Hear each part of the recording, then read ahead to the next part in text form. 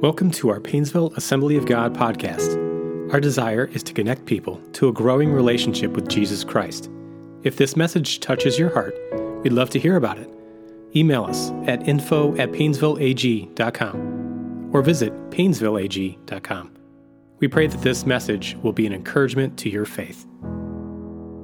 We are in the last week of our study in the book of Nehemiah, and as we looked at it last week, the people had gathered together. Ezra was reading from the Word of God, the law of God, the Bible, the interaction with that Word of God. Last week, as we looked, awakened something within the people. First, they felt a sorrow because of the gap between God's holiness and righteousness and standard and all the ways in which they had disobeyed. And we're going to look a little bit further into that today. They felt a sorrow for that and they began to weep. But secondly, Nehemiah and Ezra and them reminded them this is not a day of weeping, but a day of celebration. And they encouraged them to experience the joy that God wanted to put in their heart, because he says, listen, I have forgiven you and I have brought you back from that consistent disobedience to me. This is a time of rejoicing. And they ended by gathering together the next day and celebrating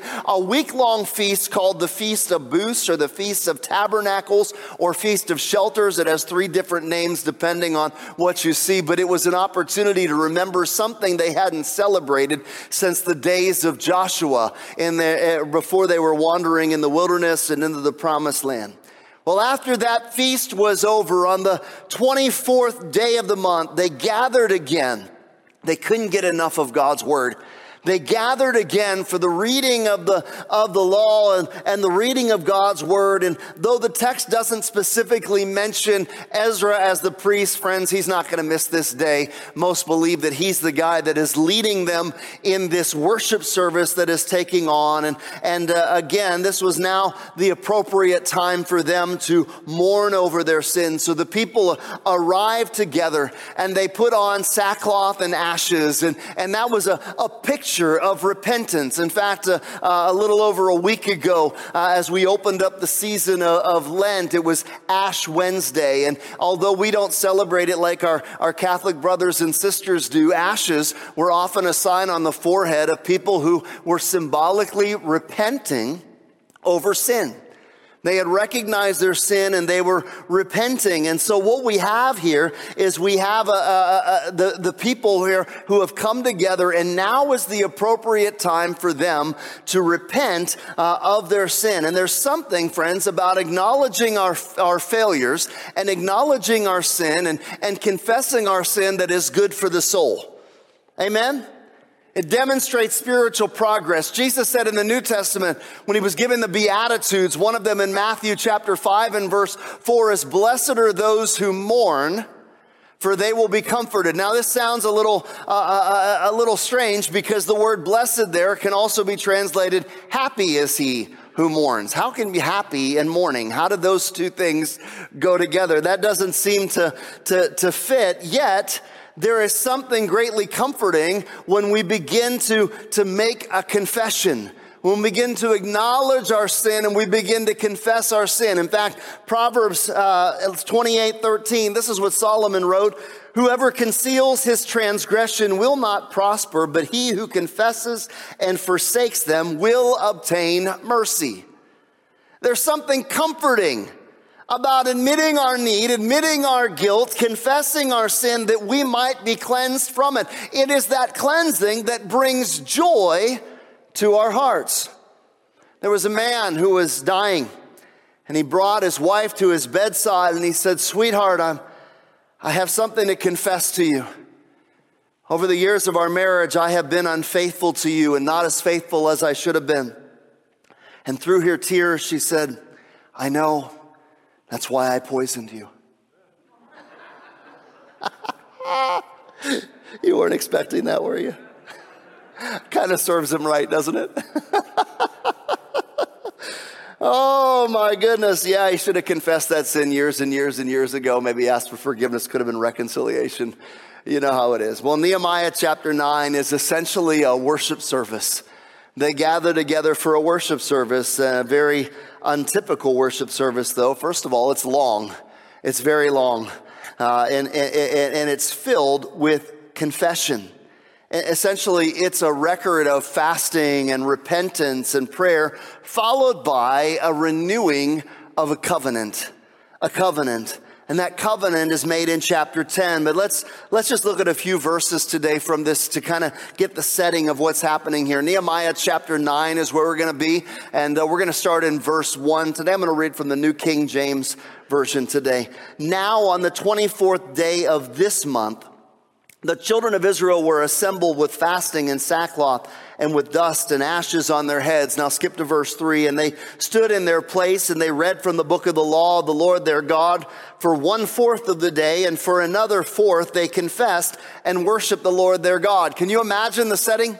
Come on, just imagine it with me. They're there standing for 3 hours and they're listening to the word of God being read. And then after the scriptures are read, there's another 1/3 of the day where they begin to worship and they begin to confess their sin to the Lord, led by Ezra the priest. This is the longest recorded prayer in the entire Bible. Depending on your translation, there's around 1,177 words in this prayer. Just thought you might want to know that. You know, that's one of those details if you like trivia or something. How many of you know you can thank the Lord? We are not going to go through every 1,177 words in this chapter this morning. We'd be here a while.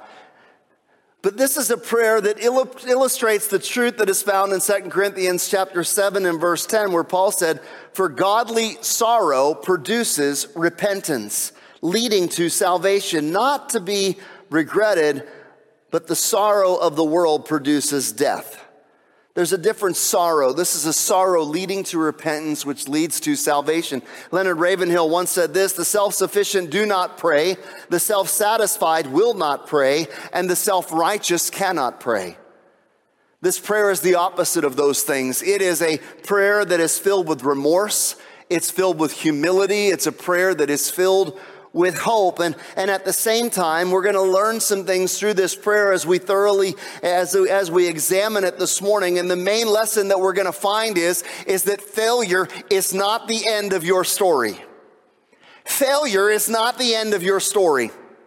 I want you to see that today.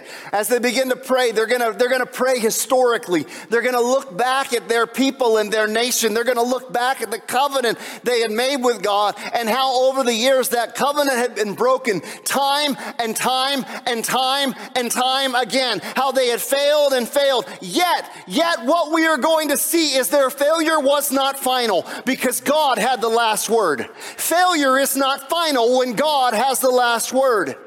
I want you to see that.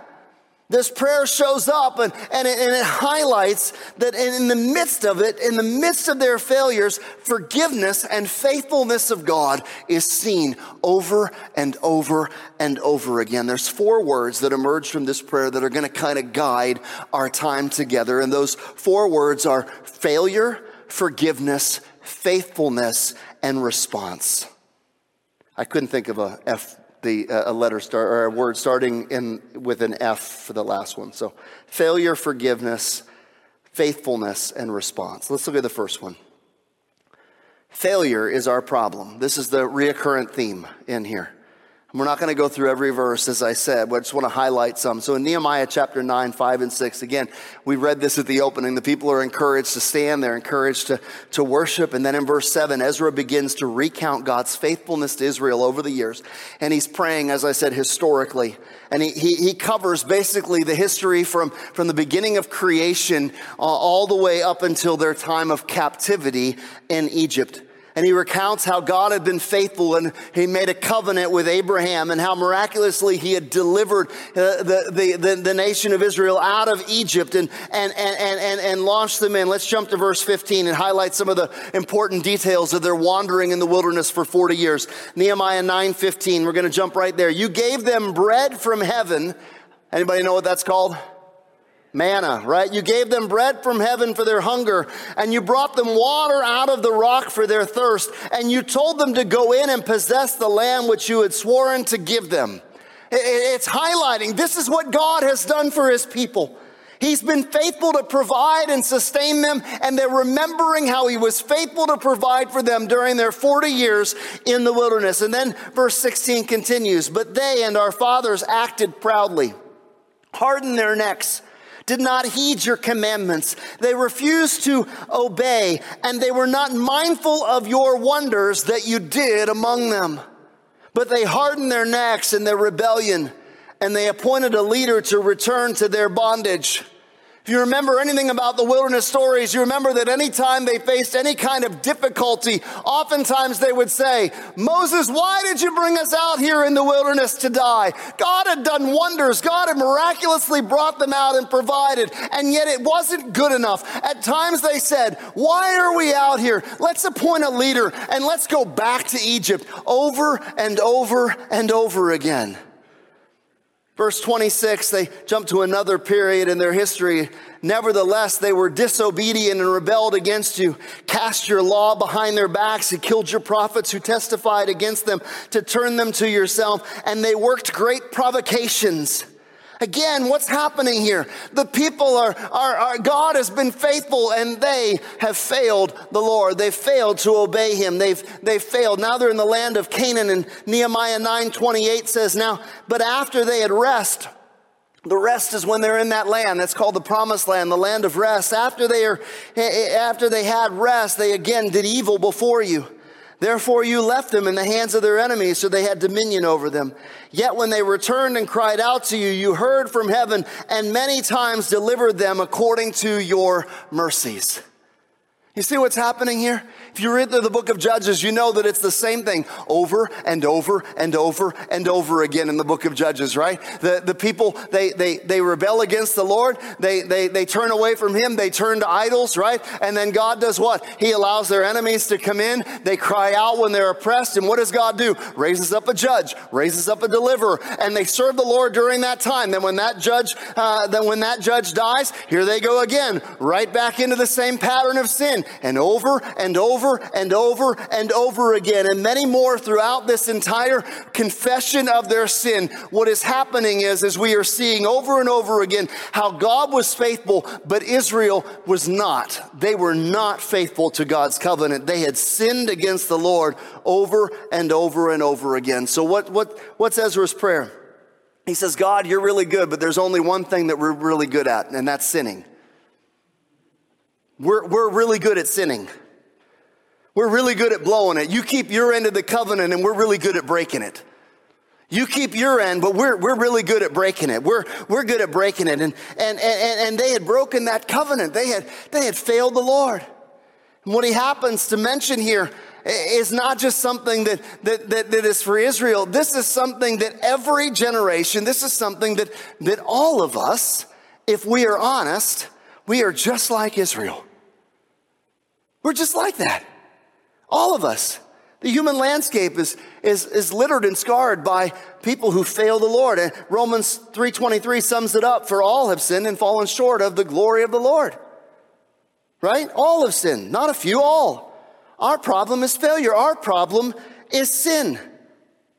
In the New Testament, the Greek word for sin is hamartia, which means to miss the mark.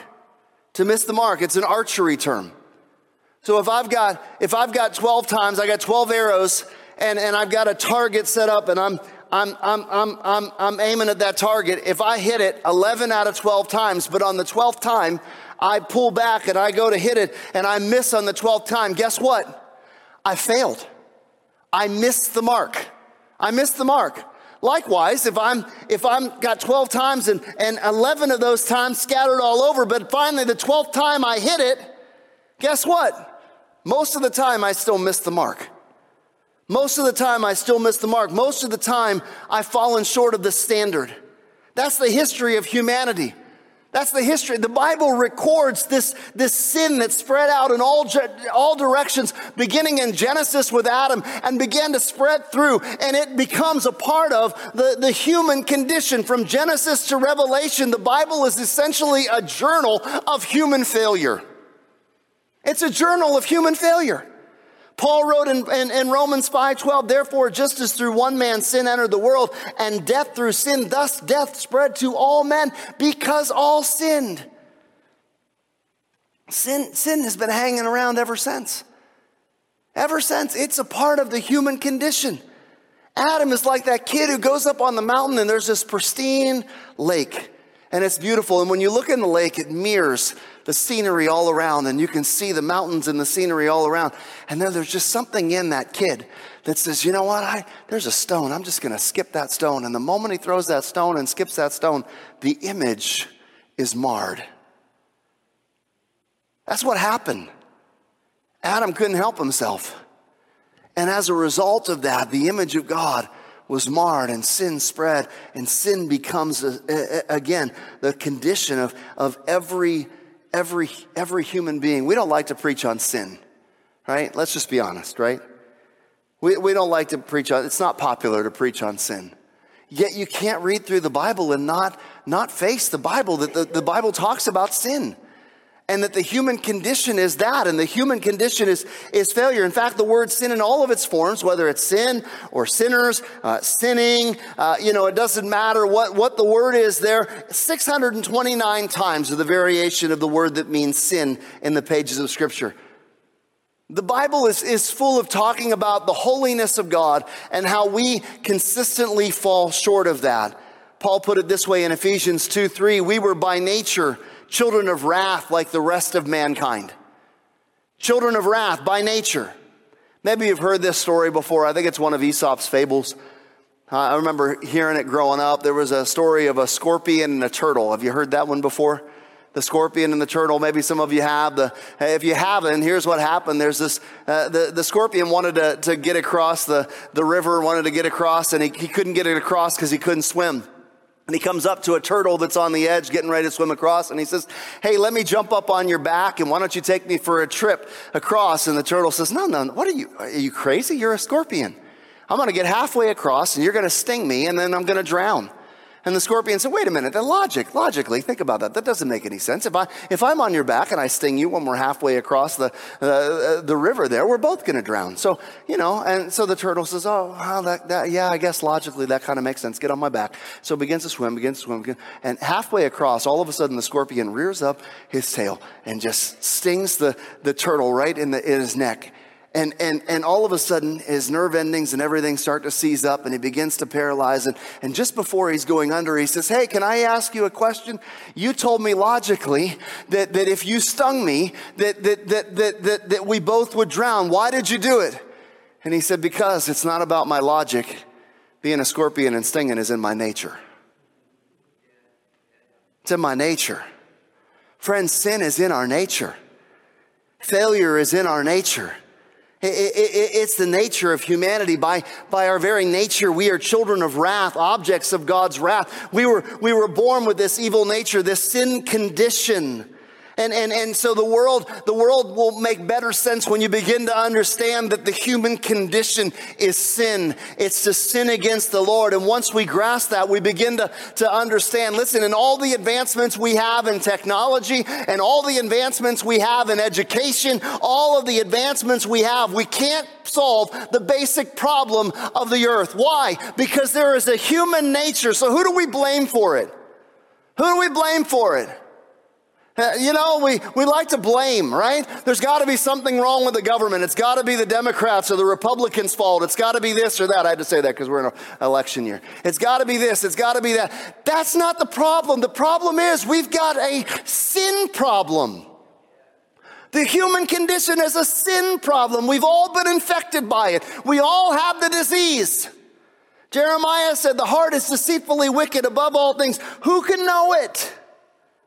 Our problem is failure, and this prayer begins, and you see it all the way through, the failure of the Israelites to hold up their end of their covenant relationship that they had made on Mount Sinai. The covenant relationship they had made with God, they had failed in their end of the covenant. But here's some hope. Number 2, forgiveness is our provision. God has a solution for our failure, friends. God has a solution for our failure. I thought I'd get an amen there. I guess not. Let me show it to you. Maybe you're still caught up in the whole, man, the sin is the condition. Wow, Pastor, way to go. You're just really encouraging this morning. Hallelujah. Here it is, verse 17. Nehemiah 9:17, they refused to obey, and they were not mindful of your wonders that you did among them, but they hardened their necks in their rebellion, and they appointed a leader to return to their bondage. But here it is, but you are God, ready to pardon, gracious and merciful, slow to anger, abundant in kindness, and did not forsake them. Whew. Hallelujah. Man, you mean that's not the end of the story? You mean that sin is not the end of the story? That failure is not the end of the story? That failure doesn't mean it's final? No, there's a pivot. But you are God, and you are ready to pardon, and gracious and merciful and slow to anger and abundant in kindness, and you did not forsake them. This is where our failure meets God's forgiveness. And in this prayer, that's what Ezra, as they begin to pray, that's what they're doing. They're not only recounting how they had failed, which is really important to understand as they're confessing their sin, and they're saying, we have failed you, but we're also remembering that there is an answer to the failure, and the answer to the failure is met in your forgiveness. It's met in your forgiveness. God anticipates that we would fail. Did you know that? God anticipated it. He anticipated that the Israelites would fail, and he anticipated that you and I would not be able to live up to our end of the deal, that we would fail the Lord. It was anticipated. How do I know that? Because years before, when Moses again had met with the people, when they had come and they'd met this covenant with God, when you take a look at the end of Leviticus 25 and 26 and Deuteronomy 28 and 29, there is a list of blessings and a list of curses. We did this on Wednesday night. If you were with us in Casket Empty, we talked about this on Wednesday night. This was a two-sided covenant.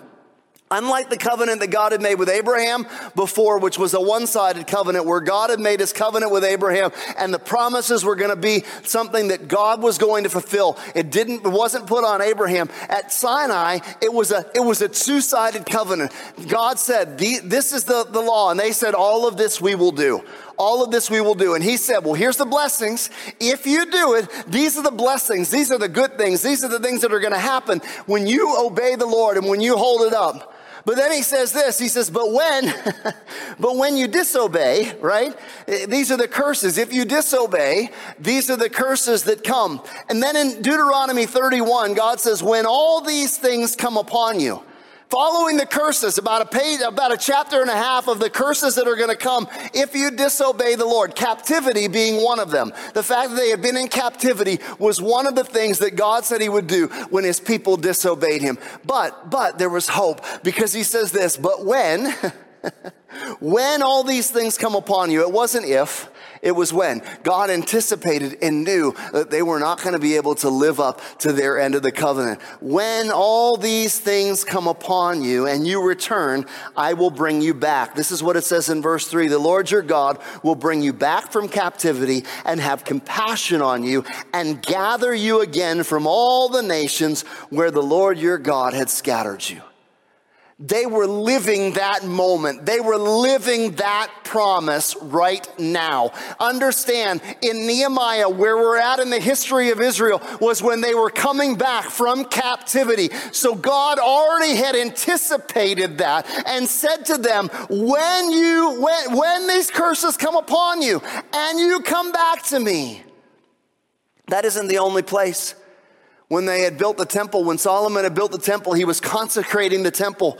And the people gathered around. There was a public prayer in front of all the people. This is what Solomon uttered. 1 Kings 8:46-50. When they sin against you, for there is no one who does not sin. There it is again. And you become angry with them and deliver them to their enemy, and they take them captive to the land of their enemy, far or near. Yet when they come to themselves in the land where they were carried captive, and repent and make supplication to you in the land of whose took them captive, saying, we have sinned and done wrong, we have committed wickedness. And when they return to you with all of their heart and with all their soul in the land of their enemies who led them away captive, and pray to you toward their land, which you gave to their fathers, the city of which you have chosen, and the temple for which I have built for your name, then hear in heaven, your dwelling place, their prayer, their supplication, maintain their cause, and here it is, forgive your people who have sinned against you. See, even Solomon knew that the people were going to disobey the Lord. They were going to end up in captivity. What had happened was not something that should have been a surprise. It was something that was anticipated. But along with the anticipation, God said, hold on. It is not the end. It is not the end. Forgiveness is going to be available to meet your failure. When you repent, I will forgive you. When you repent, I will forgive you. And so Ezra is standing there and he's uttering this prayer and he's saying, listen, here is the failure. Here's the failure. But God wasn't surprised by our failure. He anticipated our failure. And he says this, but you are God. Listen, if you have failed the Lord, if you have sinned against the Lord, it is not the end for you, but you are God. But you are God. If you will begin to understand that God's forgiveness is there to meet your failure, it will fill you with hope and with life. Ready to pardon, to forgive, gracious and merciful and slow to anger. You know, when Jesus was on the cross, what he uttered was, Father, forgive them, for they know not what they do. At the cross, our failure was met with his forgiveness. Our God is ready to forgive. If you will but come and say, I have sinned against you, O Lord. When you come in repentance, forgiveness is for you. Ezra is making confession and again, he just acknowledges, Lord, we have sinned, we have failed, we have sinned. Listen, 1 John 1, 8 and 9 says, if we say we have no sin, we deceive ourselves, and the truth is not in us. But if we confess our sins, he is faithful and just and will forgive us of our sins and cleanse us from all unrighteousness. Listen, you can't say, I have not sinned. I think I pointed that out enough.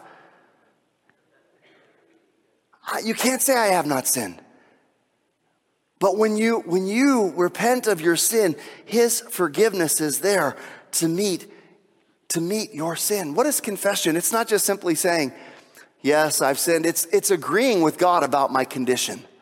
That's what confession is. God, I agree with you about my condition. I'm agreeing with you that I have sin in my life. I'm agreeing with you. Some people say, well, here's my prayer. God, if I have sinned. What do you mean if? What is if? We sin. That's what we do. It's in our nature. There is no if. We've got to admit it. Confession is not about feeling bad. It's not about feeling bad. Repentance is turning from something to someone. That's what repentance is. And God is ready to pardon your sin. Look at the next two words that describe it. He is gracious and merciful. Now, you might look at these and you go, gracious and merciful, those are like two of the same thing. And they kind of in the same category, but they mean very different things. Grace is getting what you don't deserve. And mercy is not getting what you deserve. So grace is getting what you don't deserve, and mercy is not getting what you deserve. You say, well, that kind of sounds like the same thing, doesn't it? That kind of sounds like the same thing. Well, maybe a little bit. The answer to that is the cross, though, right? When a perfect, sinless human being like Jesus Christ gave himself on the cross, he took our punishment, he took our guilt upon himself. The justice of God was satisfied, and the grace and mercy of God was extended. Now, let me put it in a way that maybe you might understand, just in terms of maybe you've had an experience similar to this, maybe not. I know that I've been pardoned before in this area. Let's say you're driving down the street, and just for the sake of illustration, you're really running late, you're in a hurry, you're driving about 30 miles over the speed limit, and there sitting off to the side of the road is a police officer, and he's got that radar gun is just pointed right at you. And he got you, right? He pulls you over and you know how fast you're going and what would justice be? Justice would be that he would give you a ticket and you'd have to pay the fine, right? That would be justice. Justice would be you would pay the ticket. What's mercy? The officer would say to you, you know what? You know how fast you were going? Yeah, 30 miles over the speed limit. Yep, it's right here on the gun. I got you. It's right here. I got you. 30 miles an hour over the speed limit. I got you. But you know what? I'm going to give you a warning this time. So I'm not going to give you a ticket. I'm going to give you a warning. How many know that's mercy? That's mercy. So I know this is going to be a stretch because this would never happen, but here's would be grace. You know what? I'm just going to let you off with a warning. And you know what? Here's $20. You seem really rattled. Why don't you go and you get yourself something to eat, calm yourself down, be safe when you drive. I'm going to give you $20. Now, you didn't deserve that at all, right? That's a stretch. That would probably never happen. You know, that's a stretch. That's grace, right? But the problem is justice would still need to be done. And so here's the full picture. He pulls you over. You're nailed, man. 30 miles over the speed limit. You are nailed. You deserve a ticket. You deserve to pay the fine. And he says, you know what? I'm going to let you off with a warning. Here's $20 and go get yourself something to eat. And by the way, I'm not just going to let you off with a warning. Here's your ticket, but I'm taking your ticket and I'm going to pay your fine. Justice then is satisfied because the fine was paid, because you were guilty and you deserved it. The fine was paid. Mercy was granted because you didn't have to pay it. And grace was given because you were given much more than you deserve. Ooh, come on. That's what Jesus did for us. That's the cross.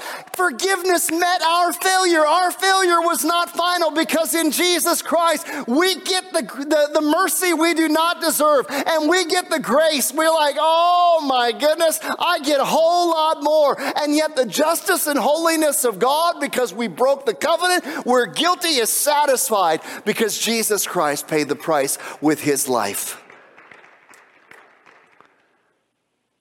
Thirdly, faithfulness is our promise. Whose faithfulness?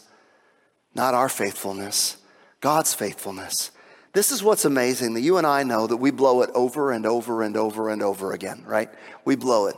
We fail to live up to God's righteous standard. We fail to live up to his holiness over and over and over again. But when we are faithless, Scripture says that he is faithful. And we see that in here over and over as Israel as the Israelites would sin against God, as they'd break his covenant over and over again in their failure. God would pursue them. God would pursue them. God would pursue them. And he was faithful to keep his end of the promise. Verse 18. Even when they made a molten calf for themselves and said, this is your God who brought you up out of Egypt and were great provocations. Yet in your manifold mercies, you did not forsake them in the wilderness.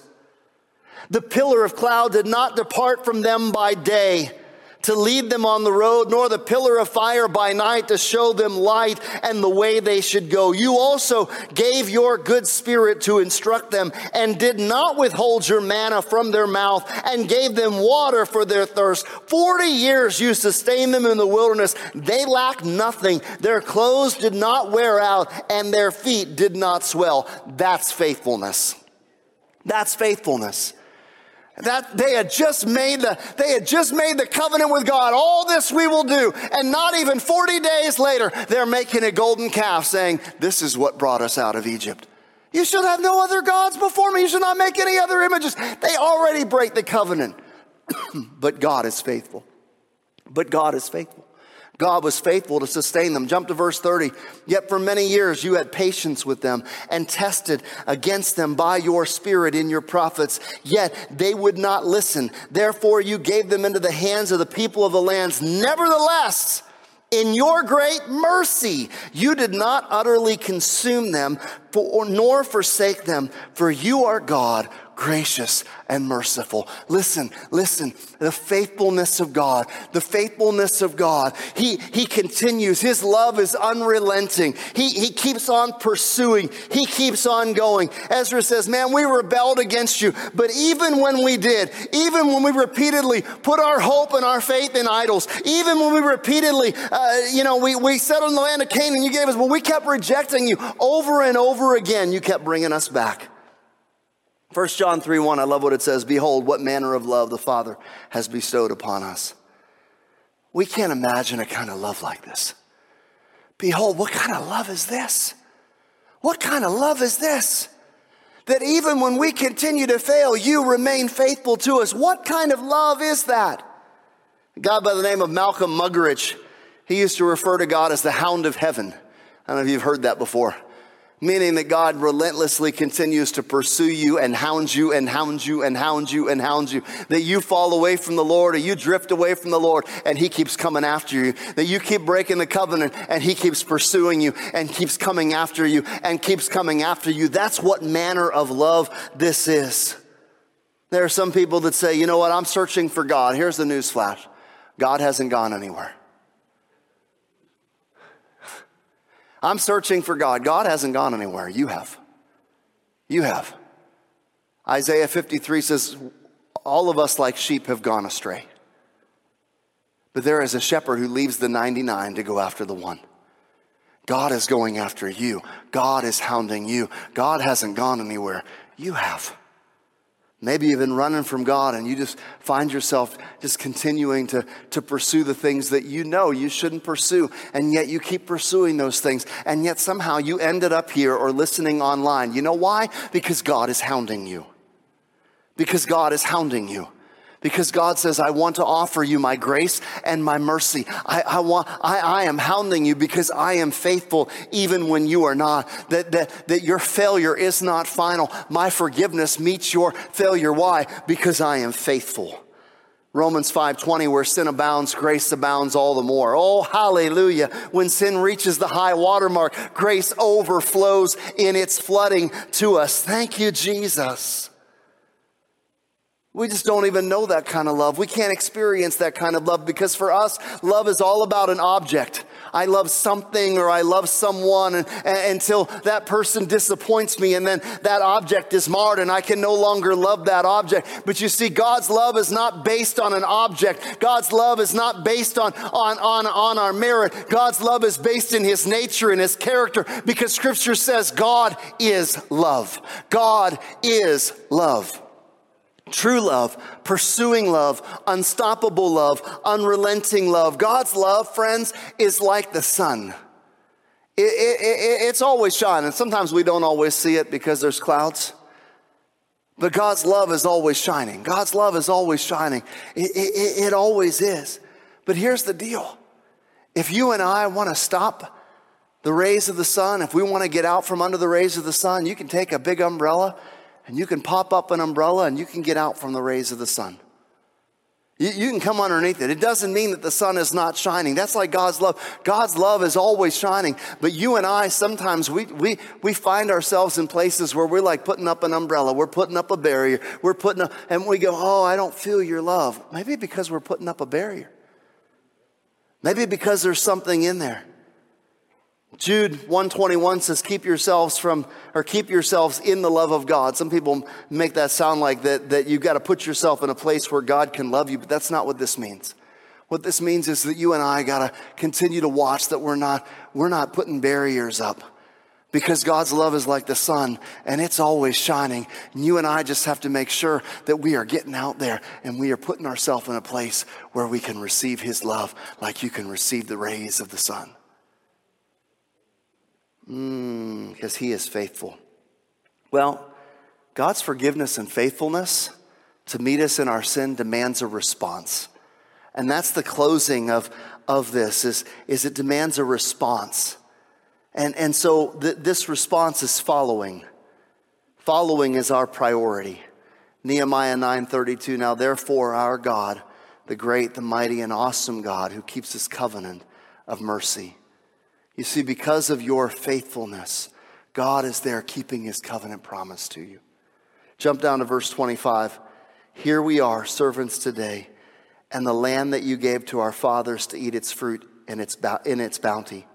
Here we are, servants in it, and it yields much increase to the king that you have set over us because of our sins. So see, they recognize we've been allowed to come back, but we're still paying taxes to the king. We still don't have our own nation back. Also, they have dominion over our bodies and our cattle at their pleasure, and we're in great distress. And because of all of this, we make a sure covenant and write it our leaders, our Levites, and our priests, and seal it. And that's what leads into Nehemiah chapter 10, where the people renew their covenant relationship with God. They begin to say, God, we were faithless. Our ancestors were faithless. We failed you, but you met us with your forgiveness, and you were faithful to us, and you have brought us back. So here's what we're going to do. We're going to renew our commitment to you. We're going to renew our commitment to you. That's what we're doing. Based on the forgiveness, based on your mercy, based on your love, based on everything that we've just recounted as we've seen that. Now, in response to that, we say, what else can we do except, God, we are committing ourselves to you. We are renewing this covenant with you. We're signing it. We're sealing it. It's delivered. Signed, sealed, delivered. Here it is. We commit ourselves to you. They renew the covenant with God. This section is kind of like the Romans chapter 12 of the Old Testament. You remember in Romans 1 to 11, Paul is recounting all of the goodness of God. He's recounting all of the things that God has done and what salvation is all about, and laying forth the very mercies and the grace of God. And then in Romans 12:1, he says, I beseech you therefore by the mercies of God that you present your bodies as a living sacrifice, holy and acceptable to God, which is your reasonable service. In other words, based on all these things that God has done for you, now, here's what I do. I encourage you. I beseech you. Say, God, I'm making a commitment to you. Here I am. All that I am, I offer to you. This is reasonable for everything you've done for me. This is a reasonable response for everything you have done for me. You have met my failure with your forgiveness, and you have remained faithful when I have been unfaithful. How can I not respond to your love with a commitment? And so they recommit themselves. They make this covenant to the Lord. And you know, some people, they feel bad about their past. Maybe you're here, you feel bad about your failure. And you say, I don't want to live like that. I want to live differently. So I repent. I live differently. Listen, don't confuse remorse with repentance. They're two different things. Remorse is a feeling, where repentance is change. Remorse is a sensation, but repentance is a decision. It's a decision. Hope you're thinking about your taxes. They're coming up soon. There was one man who wrote to the IRS a very interesting letter. He said, I haven't been able to sleep very good since 1970. I haven't paid all my income taxes. So in this letter, I'm including 5 crisp $100 bills. And so what's he doing? He's saying, here you go. I'm going to pay you back. Here it is. I'm paying you back. And then he said this, if I still can't sleep, I'll send the rest.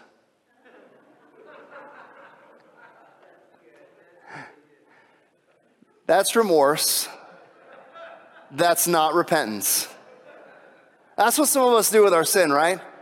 Oh God forgive me this time, but I know I've already got it marked out. I'm going to sin again. You might feel bad and remorseful, but that's not repentance. But God in his mercy continues to pursue us with his grace. And this is what God is wanting. God is saying, listen, you may have failed, but I have forgiveness for your failure. And you continue to wander away from me. You say, I continue, but I am faithful to you. And what God is looking for today is a people that say, Lord, we're going to renew our covenant with you. We repent today of our sin, and we say, God, we are committed to following you. We are committing ourselves to following you. We are committing ourselves to following you. We want to follow you the rest of our days. Worship team, will you come? That's what these people do. They're gathered together. It's a worship service. They begin to recount all the good things of the Lord. And then they begin to say, God, we have failed you.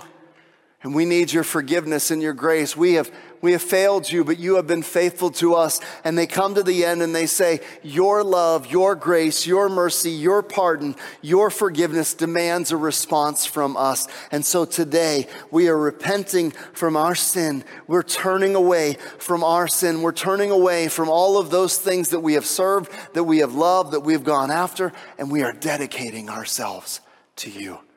We're dedicating ourselves to you. Today, somebody needs to dedicate themselves to the Lord. There's someone in here that needs forgiveness. You need to experience the forgiveness and the grace and the salvation. Lord, there's somebody watching online that you tuned in. You just picked this up. Maybe on Facebook you saw it go live and you're watching right now and you say, that's me. I've wandered away from the Lord and today I need to come back. Somebody in this room, today I need to come back to the Lord. Today I need to come back to the Lord. Today I need to come back to Him. Let's bow our heads this morning. And if that's you, and you say, you know what, I've sinned against the Lord and I need His forgiveness. I've sinned against the Lord. I've missed the mark. I need to repent today and I want to commit my life to Jesus Christ. Or maybe you did, but you've been off wandering.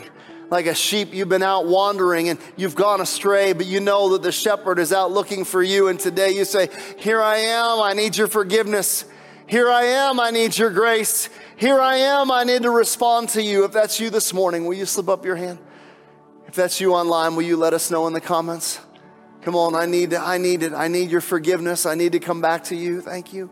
Thank you. I need to come back to you. I need to renew my commitment.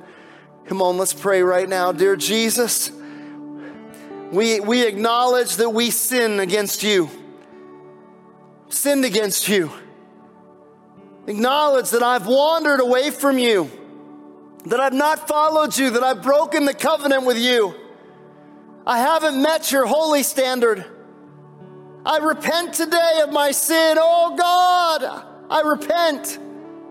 Forgive me of my sin. Cleanse me today. Meet my failure with your forgiveness. I put my trust in you and your faithfulness, not in myself. I put my trust in you, not in my ability to be good. I put my trust in you because you are faithful to forgive and cleanse, and I ask for your cleansing today. And I commit myself to following you. Jesus, I am going to follow you. I surrender my life to you. I want to follow you. I want to follow you. I want to follow you. I put my trust in you today. In Jesus' name, amen. Thank you for listening to today's podcast.